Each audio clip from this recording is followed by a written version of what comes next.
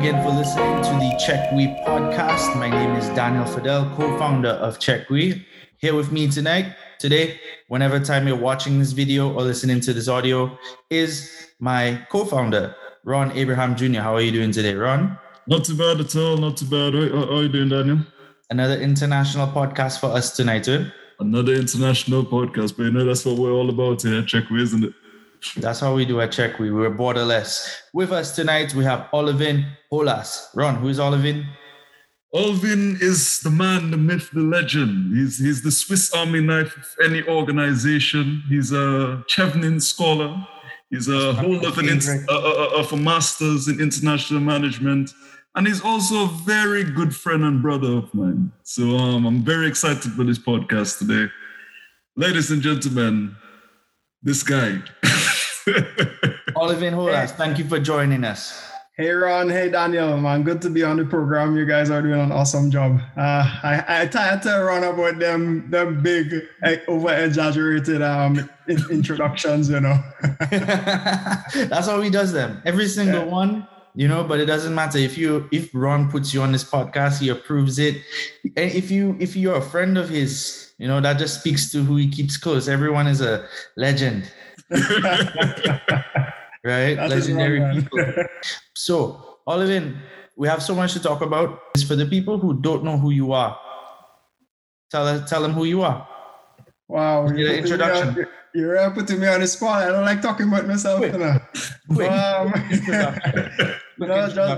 Just a brief intro, man. I before I get into it, I just want to say thanks for having me on the program. And you guys are making waves across the Caribbean with CheckWe. So, you know, I love the concept.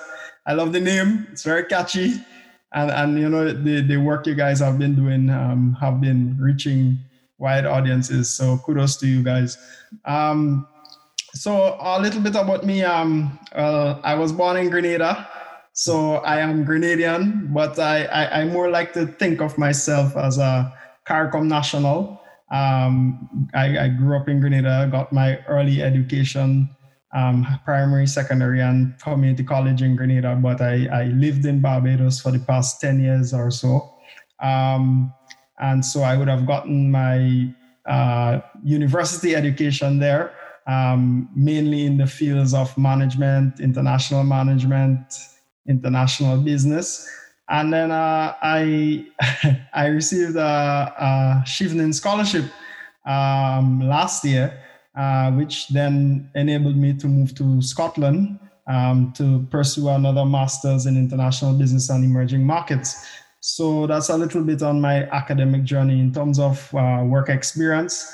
I've had the opportunity to work in the tourism and hospitality sector.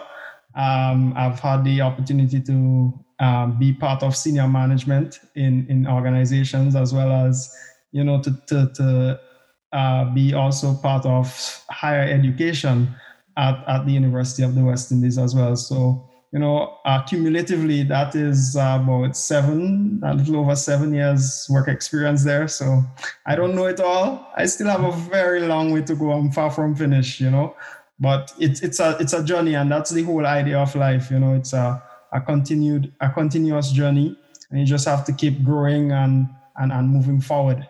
Yeah. Absolutely. I love that. That was well summed up. So we have a good idea of who you are. Like many people in your particular circumstance, you attended UWI. What was that like for you? Boy, that UWI experience. Run. Yeah. If you're from the Caribbean and you didn't get to experience UWI, trust me, your education isn't complete. I didn't go to UWI. That's my one thing. I never got to go to UWI. We have many master's opportunities for you, Daniel. Don't worry, your time will come, man. No, but in all seriousness, I would say the UWI experience has been quite rewarding. It has given me the foundation I needed to be where I am today. I think a lot of times, sometimes we take the institutions we have in the region for granted. And you know, at UWI, that is where I understood the true meaning the real idea of the concept of Caribbean integration and regionalism, right? You meet persons from all walks of life, from all parts of the region and the world by extension, right? I remember in my days at K-Ville, there was, I think, 55 nationalities on my campus, right? Though a small community, when compared to the other landed campuses, we still had a huge level of diversity existing in that one, if I should say, that melting pot, that regional hub, right? And so you were exposed to people from all walks of life, different academic background, different work background, different cultures and ethnicities. So, all of that really shaped the mentality that diversity is real. Diversity and inclusion can exist in the same space, and it changes your perspective from thinking local to thinking global, right? So that's a little synopsis on the UWI days. I mean, if you want to talk about the social side of things, we can delve into that too. Social education. We'll bring that to the other podcast, the DJ Stallion podcast. Right? We'll save it for the. Definitely interested in hearing about that. It sounds like at UWI is where regionalists are born. I totally agree. I totally agree with you on that. In fact, if you really if you're conducting any research on regional leadership and regional progress, you will see that a lot of our leaders, ministers, prime ministers, ministers of government, private CEOs, sector leaders as well, business executives in the private sector, UWI graduates are dominating leadership in the region. And I'm not saying that because I am from the institution or I'm a product of the institution, but it's just the Caribbean reality.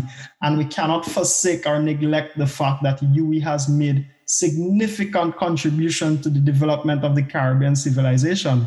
And it continues to do so even today in this modern era, or that this modern or what I would like to call this digital era, right? And so that is UWI for you, and that is where UWI stands in the Caribbean community. And just to add to what Alvin said there, like when you consider the length of time the university has been around, Alvin, I believe it's 70 something years, isn't it?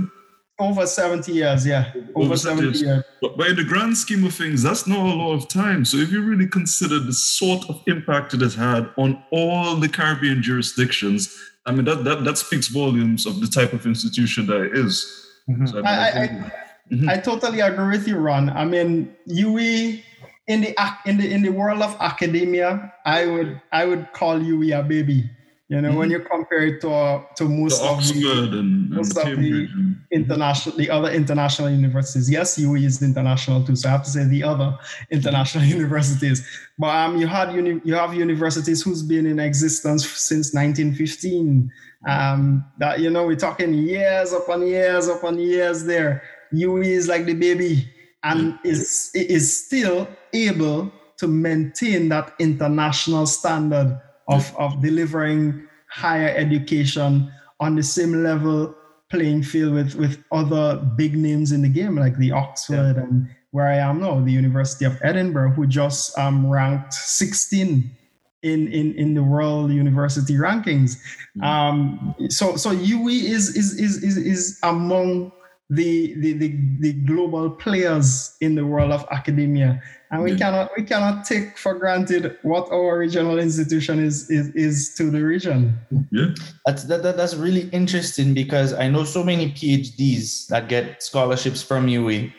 Many people that go on to science, women doing massive things like in England, in the States, even in China, right? And like I know that UWI was like they processed through UWI and then took off from there. Yeah, I think I would say UWI as one word is in its AAA strategy. There is this word called agility, and UWI has been able to achieve that level of agility that the Caribbean needs. So, UWI has been able to keep up with the times in terms of delivering what the region needs on demand, right?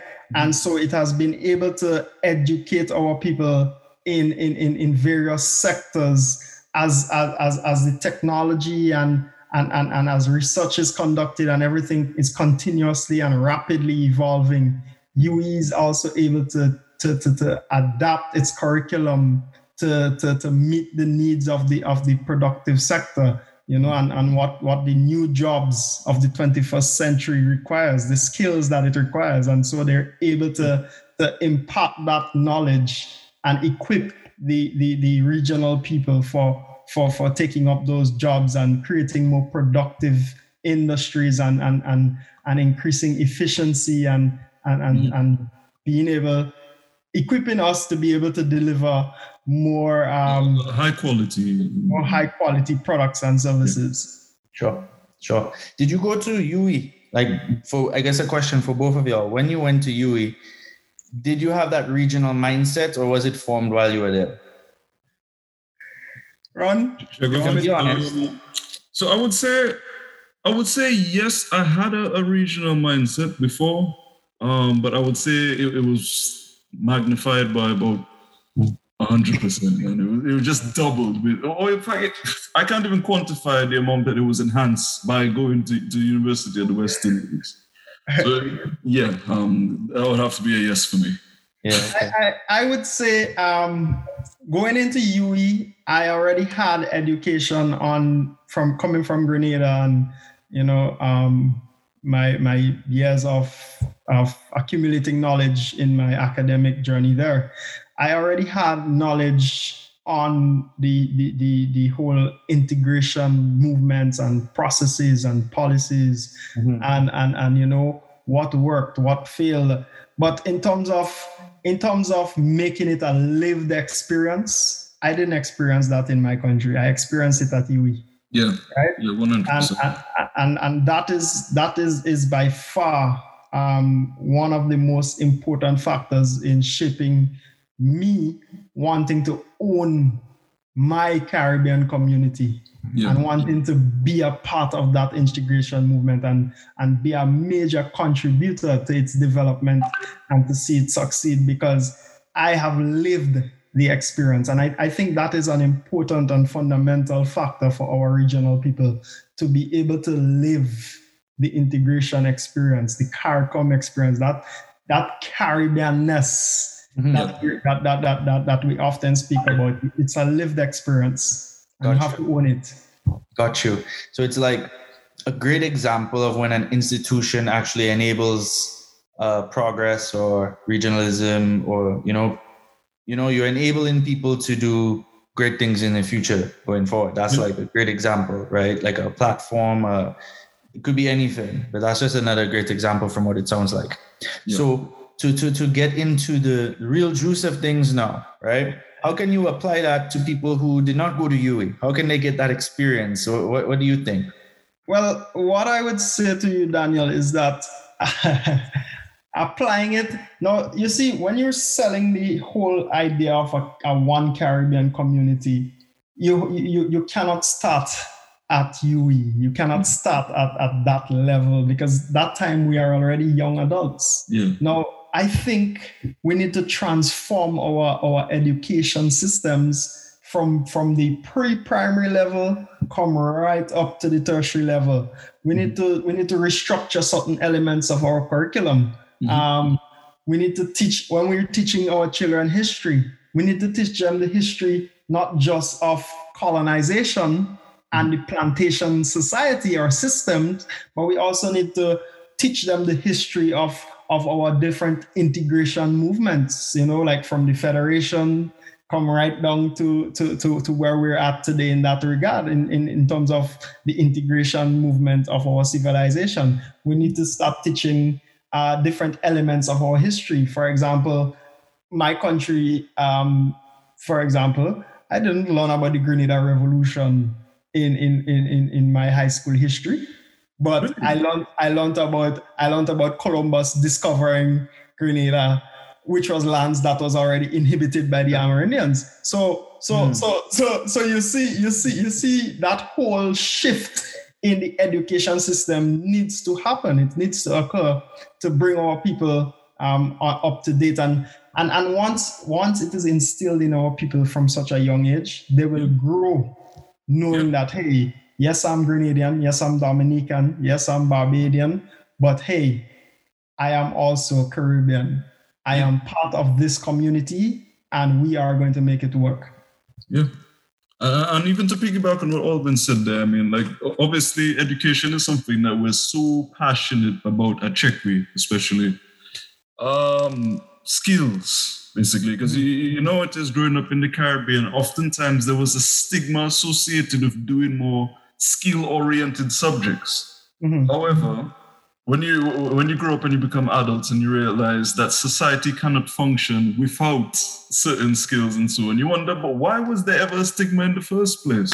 So I feel like, honestly, from a very young age, you need to be just ingrained into the minds of the children and so on, all sorts of life skills, also to just learn to be resourceful. But even in this modern day, digital education is key. It's absolutely critical for any country's success, you know?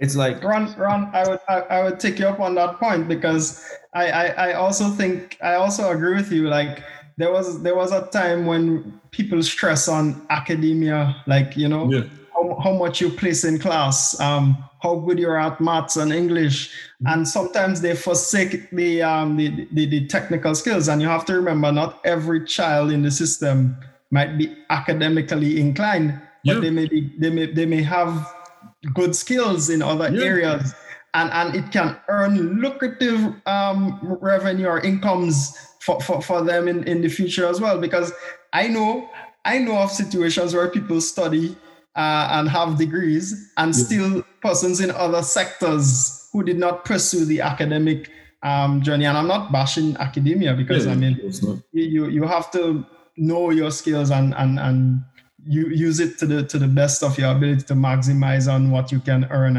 and make out of it. But I know people who do other professions who make good money as well. And at the end of the day, it's not just about money. It's about doing things you enjoy and being able to contribute to society. Everybody has a role to play. Everybody has a contribution to make in the development of the society. And no matter who you are, whether you're a janitor, whether you're a CEO, everyone is making a meaningful contribution, and everyone is important. And we have to start treating people as such within our society as well.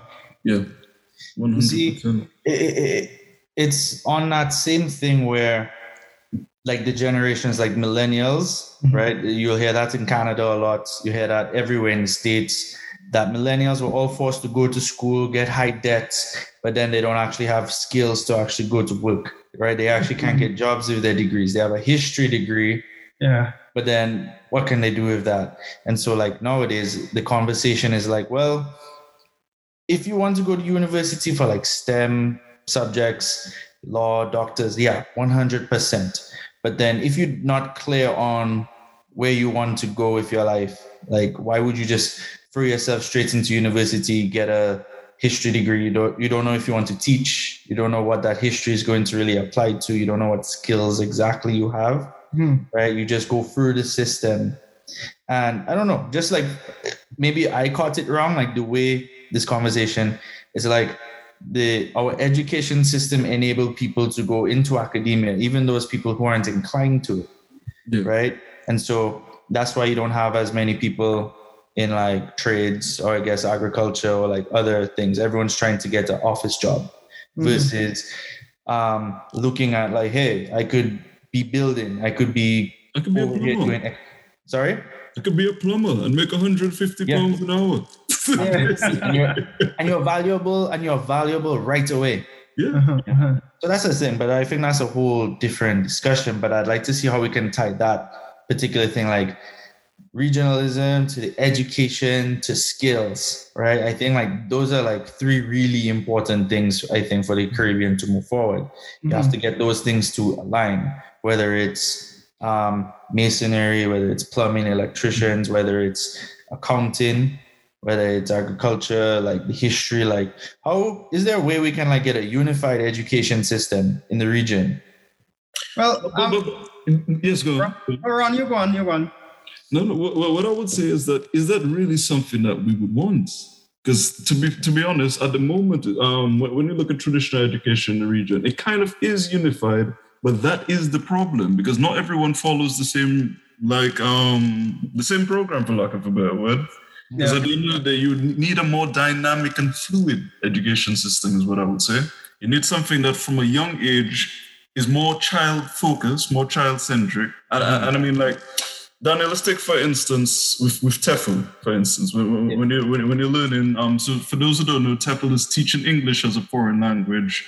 And it's a great avenue, actually, for a lot of people to get into education. Also, if you want an extra job and so on, it's quite a nice thing. But what I was getting to was the training in TEFL is when they really teach you to focus on the child, essentially, to have a more child-centric approach when you're teaching. Student-centered.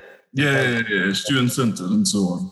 But I remember like when I was learning about that, I thought, but this can be integrated across the education system in the Caribbean. You have it more focused on them and their abilities so that as they grow older, you enhance those abilities rather than send them straight down the line, maths, English, science. You have to do it this way. If you don't do it this way, then you see what I'm saying? So I feel like that's what's kind of needed in the Caribbean, a much more fluid approach.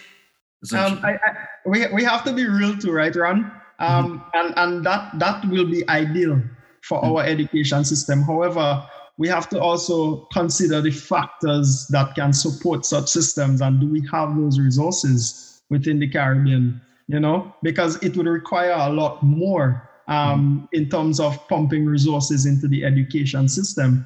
And in reality, when government's making cuts in their budget, who do you think they target first? Or where do you think those cuts come in education, in other areas? And we've seen the ramifications of those decisions on the government and policy level on the Caribbean. We've seen how it has impacted Caribbean economies and how it has impacted human resource development and progress in certain countries. I could use Barbados, for example. You remember there was a time Barbados had free education. Then there was a time when they did not. Yeah. And you saw how the numbers of UE students went from being how much thousands to just, still in the thousands, but it was slashed in almost half, and it begs the question, so what are these people going to be doing with their life now? Where would they go in terms of their academic pursuits, not being able to afford higher education and all of that? Now, we've seen there was a change in government, and then now you have it being reinstated, and then you're seeing a growth again in the number of enrollment in. So you really have to look at how government policies and decisions can impact different elements of the system. Specifically, as we're speaking of education, we leave it on education. And then you also want to look at catering to like you said, around students or children in different areas or with different needs. Because even in some countries, there have been a segment of the population that have been neglected for quite some time. Now, in recent times, maybe it has gotten better.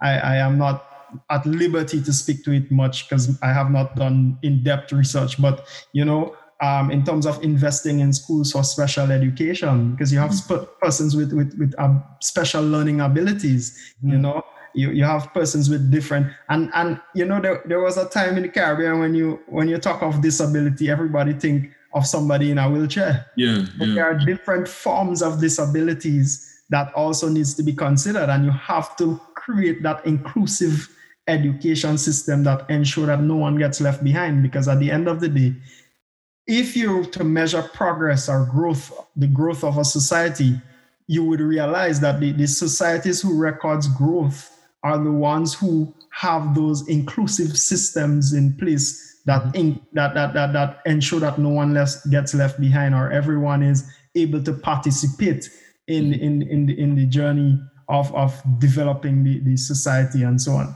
Yeah. I want to go a little bit more macro to that very point. Inclusion, participate. When I think of like the Caribbean, we have a ton of different languages, right? With my language background, especially, it's like I'm interested in that. Population, Haiti makes about, if I'm not mistaken, about a third of the whole population. Then you have Martinique and Guadeloupe by Dominica. And then you have the Dutch, Spanish. I don't think we teach languages enough, do you? Like from a younger age, especially, like there's people who have an inclination to it. But like when I taught in Korea, students from kindergarten, they're learning English. Right. Same thing in China, they're learning English off the top. When we think regionalism, like and education, where does language fit into that? Well, what I would say to you, Daniel, is that whether we like to accept it or not, you and I, we are now in a different generation from who has been coming up behind us, right? Because I remember when I was going to school in primary school, I wasn't taught languages. I learned languages, specifically Spanish and French, when I entered high school, secondary school. But now I see my nieces and nephews learning Spanish and Chinese in primary school. Wow. Right? Yeah, okay. So it's even if it's basic, but they're still learning it. They're being introduced to it and exposed to it. Yeah. So I see a transformation from my years of being in primary school to my nieces and nephews being in primary school now. So with that, I can say there has been some level of progress in that regard, and I'm happy for that. And then, so as they progress and go on into high school, then they're exposed to the Spanish, the French, the Chinese. And as Ron was saying earlier, the more you expose children to, is the more they have to choose to say, well, okay, I like Spanish more than French. So I'm going to pursue Spanish right up to the CXC level. And maybe if I go college, I might just do Spanish as an elective, or if I don't want to pursue it as my main major, right? So the exposure is there now. I'm not sure for all of the other Caribbean islands. I'm not even sure for all of the schools in Grenada, but I know the ones where my nieces and nephews go, they're exposed to it. So, and any form of progress is progress, and we have to accept that. And I like to see it. So yeah, I'm hoping that we get there in full force. Okay. So I've got a question. I've got a question for you, right? Yeah. Very simple and straightforward question. What is a borderless Caribbean to you? Very simple question. Warren, you call that a simple question, but there is so much sophistication there. No, when you're talking about borderless, you see, for me, a borderless Caribbean is one where there is that openness or the elimination of that feeling of foreignness within the Caribbean or among regional counterparts. Mm-hmm. Now, you can look at it from different levels. You can look at it in terms of business. You can look at it in movement of people. You can look at it in the ease of access to different countries within the Caribbean and the ability to open businesses. So there are different factors when you look at borderless. But a borderless Caribbean for me is the basic concept of the whole idea of the Caribbean community. The whole idea of the sub-regional bodies like the Organization of Eastern Caribbean States. And if you really want to know if a borderless Caribbean exists, I believe it does, because let's look at the OECS grouping, for example. In the OECS, we move across the region freely. I mean, I go to other OECS islands as an OECS national, and my passport is stamped indefinite stay. I go to other OECS islands and I use my driver's license from home as if I was a citizen in that country. So, I mean, when you're talking borderless, you can look at it from different elements. In the OECS, again, we use a single currency. So I don't have to worry about exchange rates when I move from Grenada to Dominica to St. Lucia to Antigua, and all of the other OECS members. So that in itself, and something that speeds up an integration movement or create that harmony is when you have a single currency.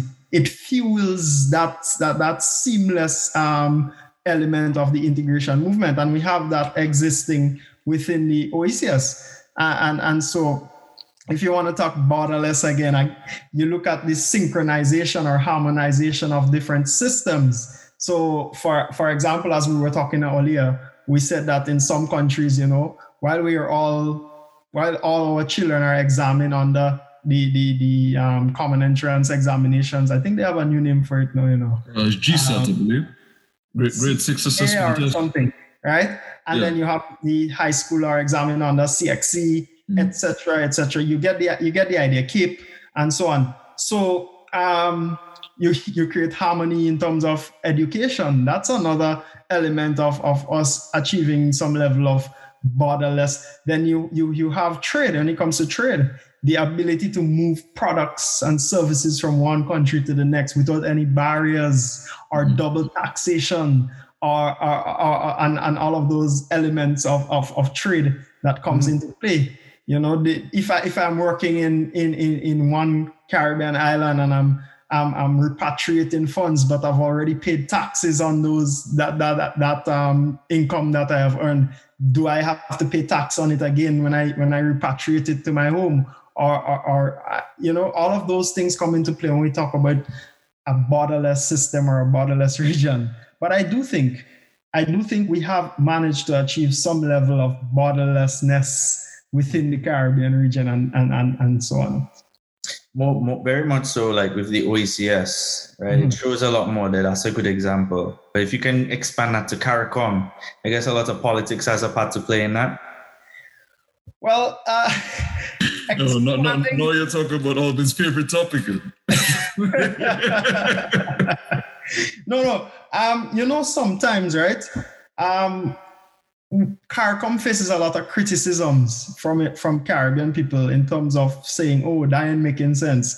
Oh, that is something where all them leaders will just go and dine and wine and dine in a hotel room, in a hotel conference room, and whatever else." But I think the Caribbean community has made significant and remarkable progress since its establishment.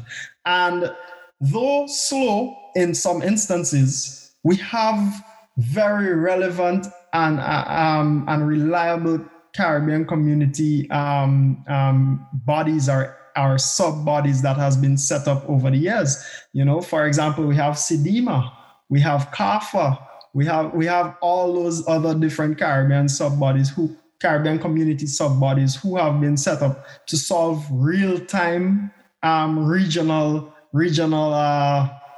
problems and support regional institutions, regional governments, and so on. So we may not share a single currency in the Caribbean community like this sub-regional body, the OECS, but we share resources and we have the ability to tap into those resources. In fact, when we are conducting international business negotiations, you have the CARICOM can create support in terms of negotiating on behalf of small islands to ensure that, hey, we are not being bullied by our international counterparts. Because remember, a lot of what happens in the global space is divide and conquer, and is who had the loudest voice in the room that gets to have the bigger say. And you see, as small islands, we tend not to have a loud voice on our own. But when we unite and take up the challenges of the world, and when we can stand up to our global counterparts and say, well, hey, we're here as a Caribbean community, we're negotiating as one body, and decisions are made on that level, then much more progress can be made. Now, sometimes persons say, well, CARICOM will never work because everybody selfish, everybody want to have their own power. Now, that might be true to an extent, because we are all independent states, and every independent state, the citizens might have a level of patriotism. And every leader, I mean, if I am a prime minister, I would want to see my country prosper. I would want to see my country grow. But that does not neglect the fact that there are many areas in which CARICOM is making progress or has made progress and has contributed to regional development and so on. Look at the COVID-19 pandemic, case in point. Now, you have Caribbean leaders in the health sector who have come together to solve this global issue and how it is impacting the region. So a lot of the protocols you see and a lot of that, it stems from the likes of CARPHA and the different Caribbean health leaders coming together and saying, hey, we have a common problem. Let's create a solution that can help us all. Then even, you want to talk about integration again, about a week or two ago, I think, Grenada had vaccines. Their citizens were coming very slow to receive the vaccines. So rather than leaving them in the storeroom to expire and then they have to dispose it, Trinidad had a greater need for vaccines at the time. So Grenada donated the vaccines to Trinidad. And so, all this is part and parcel of how the regional unification and integration movement is working and how we are actually being our brother's keeper and fueling the unification process across the Caribbean. How does that translate into the digital age? Well, in the digital age, I would say we have a long way to go. And living in a developed country, I am experiencing digital on a different level from experiencing digital in the Caribbean.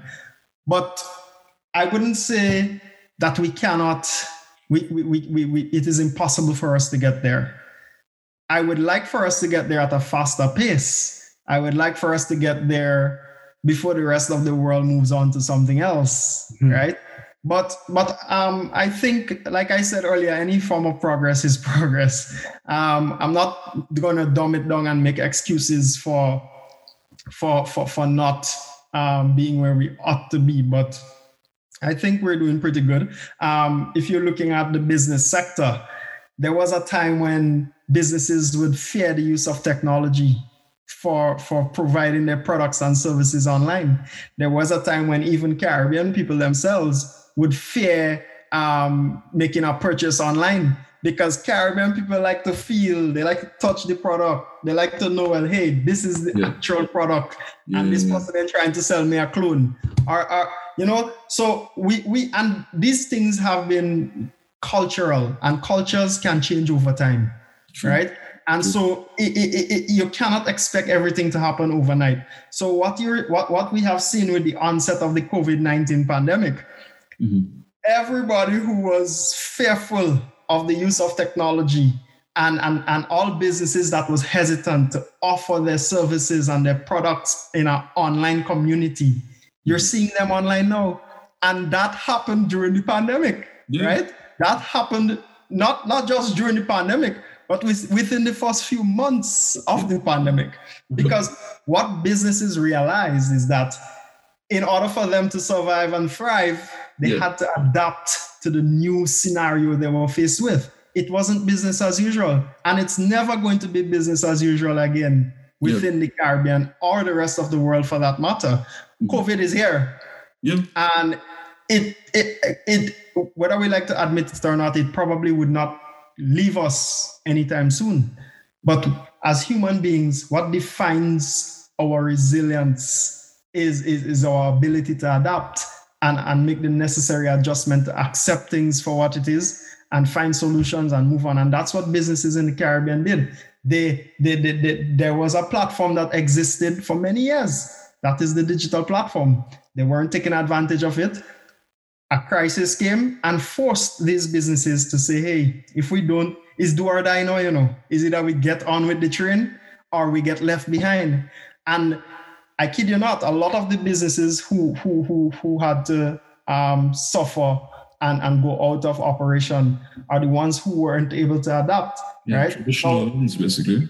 Exactly. And in every sector, it wasn't possible for them to actually go online because different business offer different products and services, and not everything can be provided online. But as much as possible, wherever you can, get online. Even something as simple as online payments. And and we're speaking about this, but I did a recording for my program just 2 nights ago on Talk with Business, and it was on digital. It was on digital, the use of digital platforms and businesses and entrepreneurs in the Caribbean being able to get on the digital train.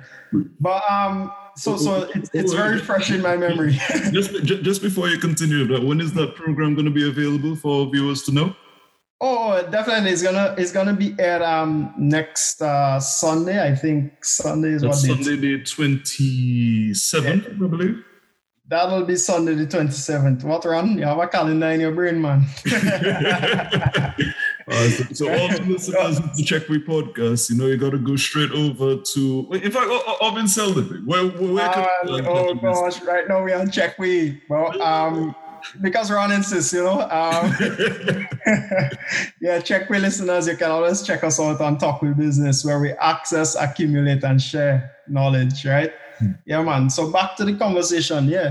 This whole idea of a digital Caribbean, it is possible to achieve. It is possible to achieve. We're not 100% there yet, but we have made significant progress, and the pandemic has fueled that progress in the use of digital platforms. And we have seen even small businesses, entrepreneurs, they've gotten on the train, right? So don't think the entrepreneurs are being left behind. The entrepreneurs are there and they're getting on board. I mean, I can know there was a time, if I am in the diaspora and I want to send something to my family, it makes it difficult for me I have to try to figure out, okay, do I have to use money transfers to send it for them so they have to go and purchase it? No, I cannot purchase it online from small businesses right there in the Caribbean. And that's a benefit. That's a benefit of the diaspora. When persons in the diaspora can be able to access digital platforms to support local businesses in the country where they're originated from, and be able to say, hey, my mom need grocery. Let me make grocery for mom and have them deliver it to her door.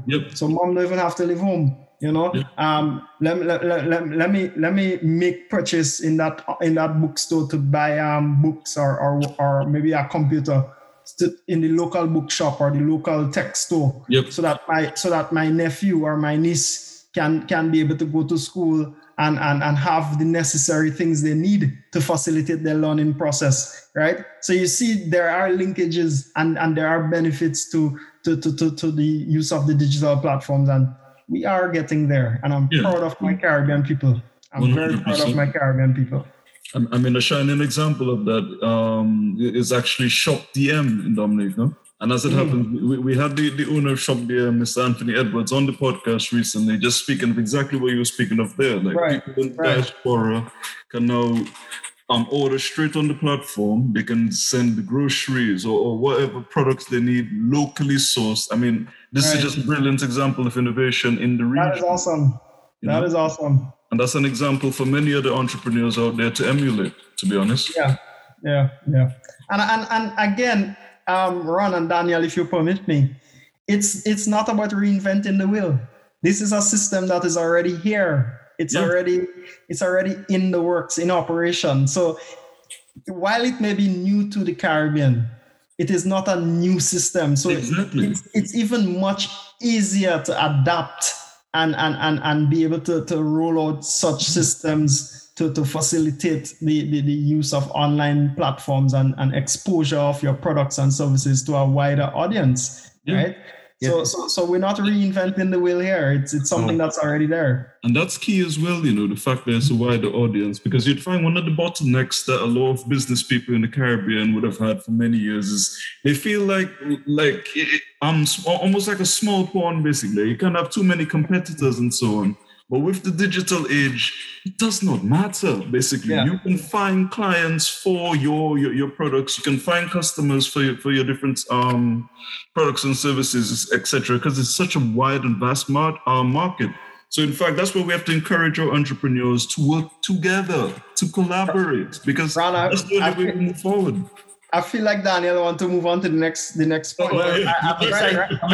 I'm excited to talk about like this other thing that like came up. Is like, did you hear that Uber is available in Jamaica now? Jamaica, my gosh, man, that is some exciting news, right? It's cool. It's really cool. It's really, really cool because like, I mean, because go on, Daniel. I was gonna say because like I saw a lot of like tweets and like feedback from people there, and like the women especially are very happy because now it's like they can safely travel everywhere. They can feel safe traveling, right? And like just that alone is just that's like such a small step, you know, like of course it should be available in Jamaica or anywhere else, like have a service like that that's reliable, and then people can now be more competitive, and then entrepreneurs, it's like before they would have to get their own vehicle, right? Then you have to license it, you have to register with a company, or what do they call them? There's a word for them.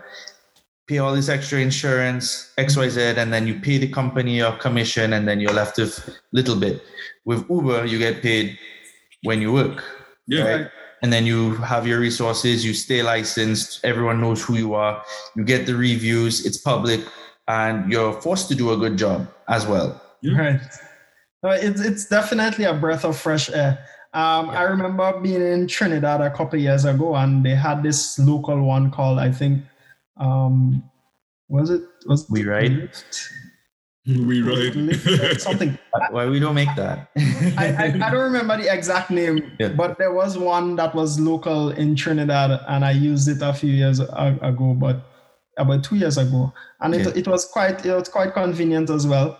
But with that Uber emergence into Jamaica, I think it would be significant in the way people use public transportation in Jamaica, and like you highlighted, sadly, in some islands and a lot of parts of the rest of the world, not just in the Caribbean.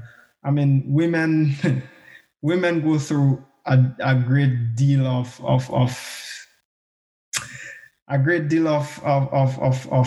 unnecessary stress, crimes being committed against them just because they're women. I mean, that shouldn't be a thing in this modern era, but it's our reality. Okay. And I'm happy that Uber has entered into Jamaica, and now, like you said, some of the feedback is that women are feeling safer to travel using taxis and feeling safer to leave at whatever time is convenient to them to go out or to return and so on. And that is good. That is another level of progress we're seeing, and it is using digital platforms.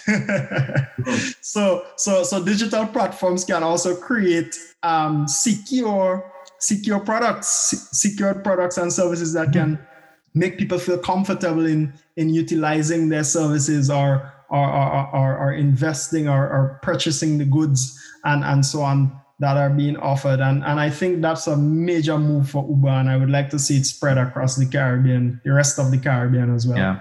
Yeah. There'll be it'll rip up the roots of like the current transportation system, and they'll have no choice but to innovate at that point. Like if you're a bus driver, they'll be the first ones to complain, along with like private taxi companies for those that exist. But it's the same thing that happened everywhere, right? Like competition, you have new players that arise, and so you have to adapt.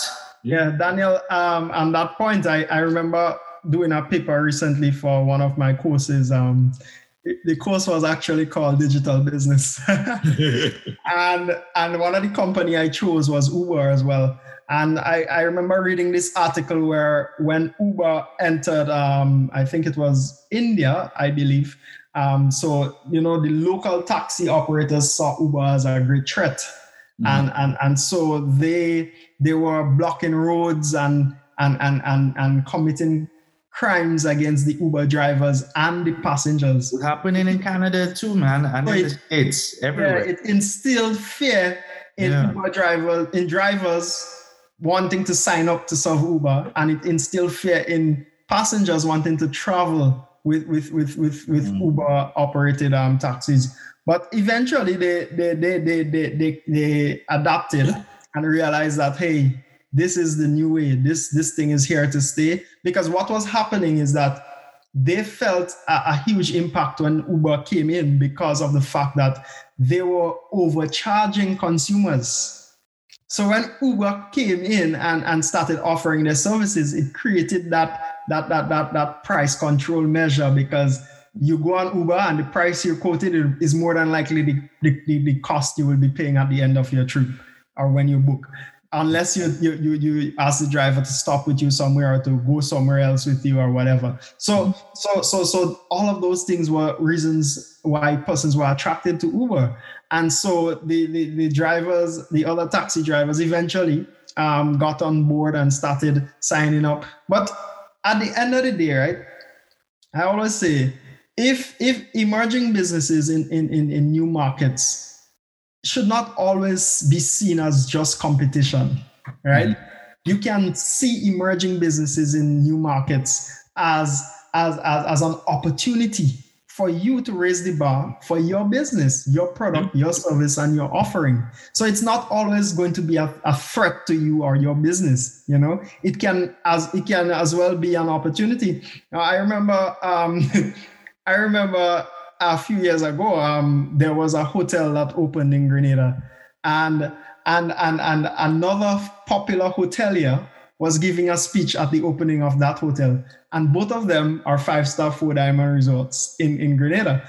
And that other hotelier went on the podium and he said, I don't see X company or X hotel as a competitor, but I see them as an opportunity, because with their brand here, we're going to have increased international flights. Yeah. And so my job now is to try to get as much clients on those new international flights for my hotel as possible. Yeah. But their brand is attracting the flights. So you see, sometimes and I'm not saying it's going to be like that in every industry, every sector, but sometimes rather than looking at how stiff the competition may become, see the opportunity in being able to diversify your clientele, being able to diversify your target market, being able to say, well, hey, with this competitor here, I have to up the thing now, because it's warfare.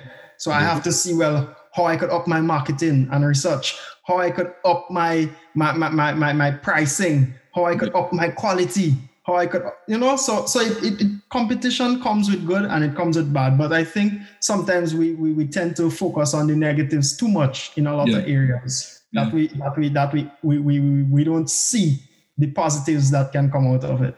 I think the key word there is leverage, basically. I feel like with every event, every significant event that happens in business, you have to see how can you leverage this opportunity. Because even when it comes to let's say media exposure, I mean, sometimes people are afraid of bad press. But what we always have to remember is there's no such thing as bad press. All press is actually good press. Mr. Man, when Donald Trump was running for election, everybody thought this man was a big joke, right? But Donald Trump won this election because even when who people thought would win, Hillary Clinton, was delivering speeches, Donald Trump was occupying a huge section of the screens of those news channels, So you see, even when the media was showing him up for the negatives, the public was viewing and always seeing him in their face. And you know what Steve Jobs famously said? People never know what they want until you put it in their face, right? Mm. So that is a rule that is applied for me. It's a rule that is applied for offering new products and services to people. But if I am to apply it in the context of Donald Trump winning an election, he was always in everybody's face, whether the media wanted it to be for that reason or not. They saw him. He won the election. Yeah. Right? That's facts. That's facts. Exactly. How do you think the future looks for our generation and the next in the Caribbean and regionalization? Man, the future is bright. The future is awesome. There are so much opportunities out there. There are so much going on for our people.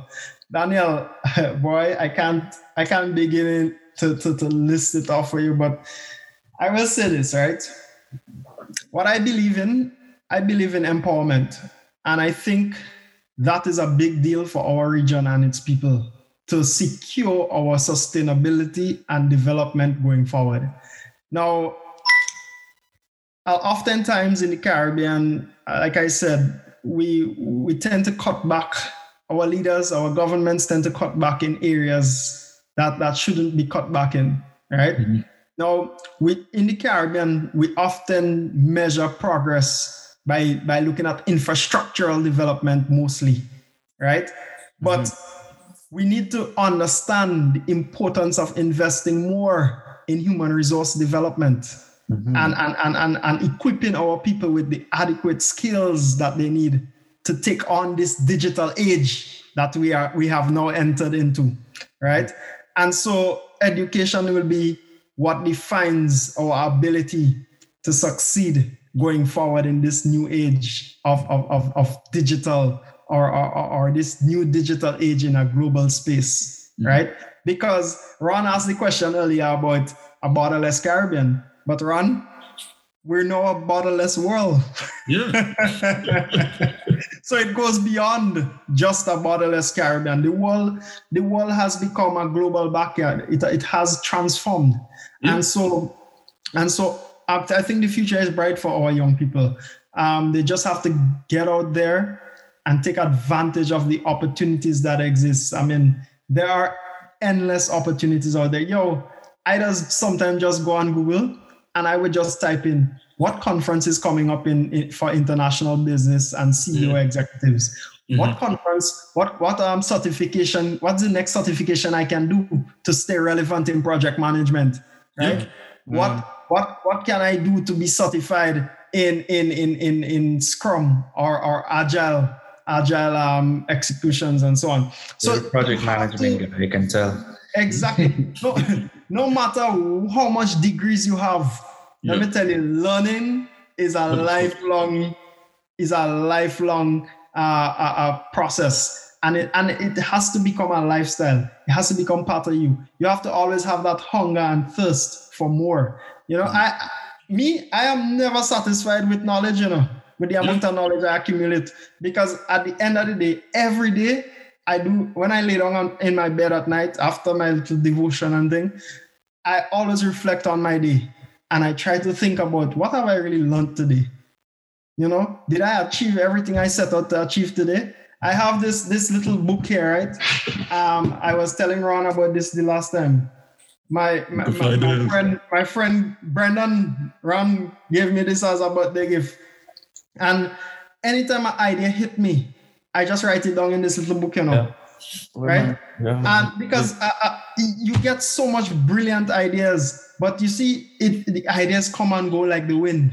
Yeah. So you have to put pen to paper sometimes. And I know some people might think I'm traditional because I use in a book, but when I write, the creative juices flow. Yeah. You understand? So you have to keep moving. You have to keep going. You have to keep pursuing that next big thing. You have to be a constant learner. Yeah. Lifestyle is a lifestyle, and I totally agree with you. You have to write it down. It's not real until you write it down. Yeah, man. Ideas come and go. And then you can, when you revisit those ideas, it could be a year later, you completely forgot you had that idea, and then something happens and you're like, holy, yes. Right. I got to tell you something, right?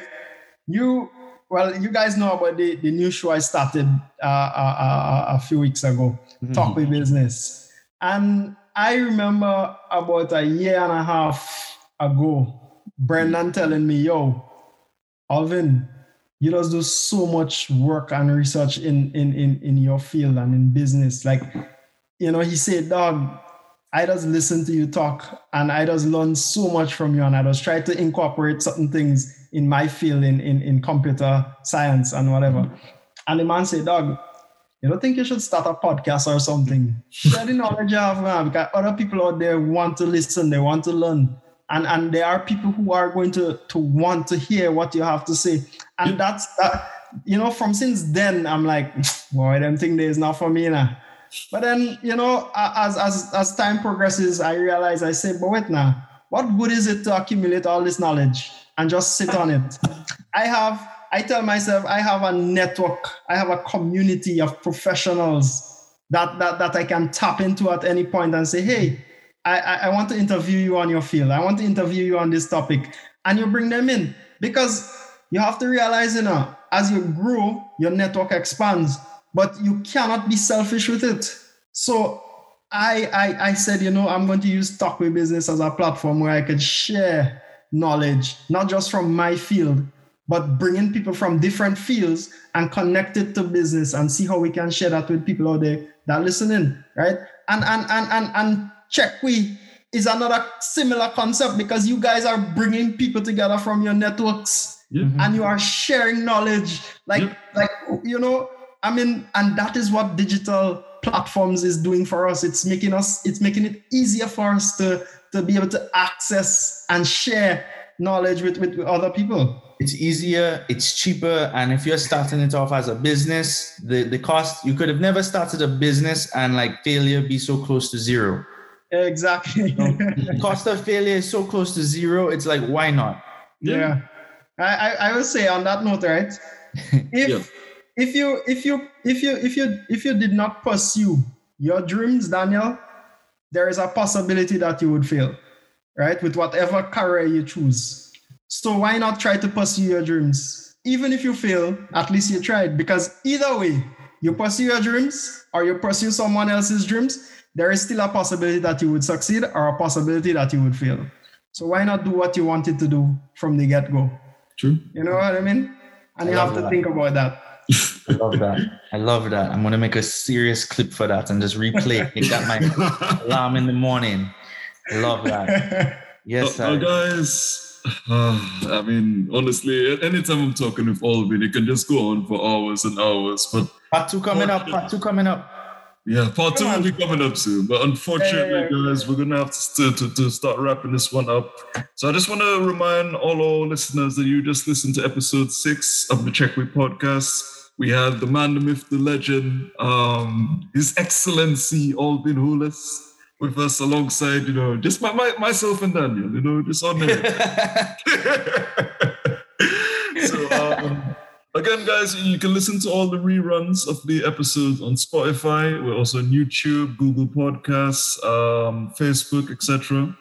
Don't forget, anytime you need a West Indian professional, come to CheckWe. We've got an ever-growing pool of talent. Everyone comes on there. We have copywriters, web developers. We have such a wide variety. We have translators into an all. There are people that will help you set up your Twitch accounts. Yeah. So people set up Twitch account. If you're interested in starting an online store, we've got e-commerce specialists on CheckWe. We've got financial consultants. So guys, just head over to the platform, download the app on the App Store and the Google Play Store. Don't forget to check out our CheckWe shops. That's shop.checkwe.com. Buy yourself some merch and support the mission. And then also, we have Talk with Business, and Alvin, this is your opportunity. This one has just given free promotion like that. Because we grow together, man. We grow together. And that is what I like about the humility and platform of CheckWe, because they don't just try to promote themselves and as a brand and what they are offering, but every episode I've looked at and every person they've brought on this program, I've seen CheckWe giving them mileage and saying, hey, you're on CheckWe, but check out this guy's product, check out this company, check out that. And I think that is the entrepreneurial mindset I like to see. And I think that's what we need to propel small businesses in the Caribbean. As I highlighted earlier, stop looking at businesses, our competitors, as just competition, but look at them as also entrepreneurs and create those strategic alliances and partnerships that can help push businesses forward. So CheckWe, big up yourself one time. And thanks for bringing me onto your platform. And don't forget, people, Talk with Business, episode 2, season 1 will be out on Sunday.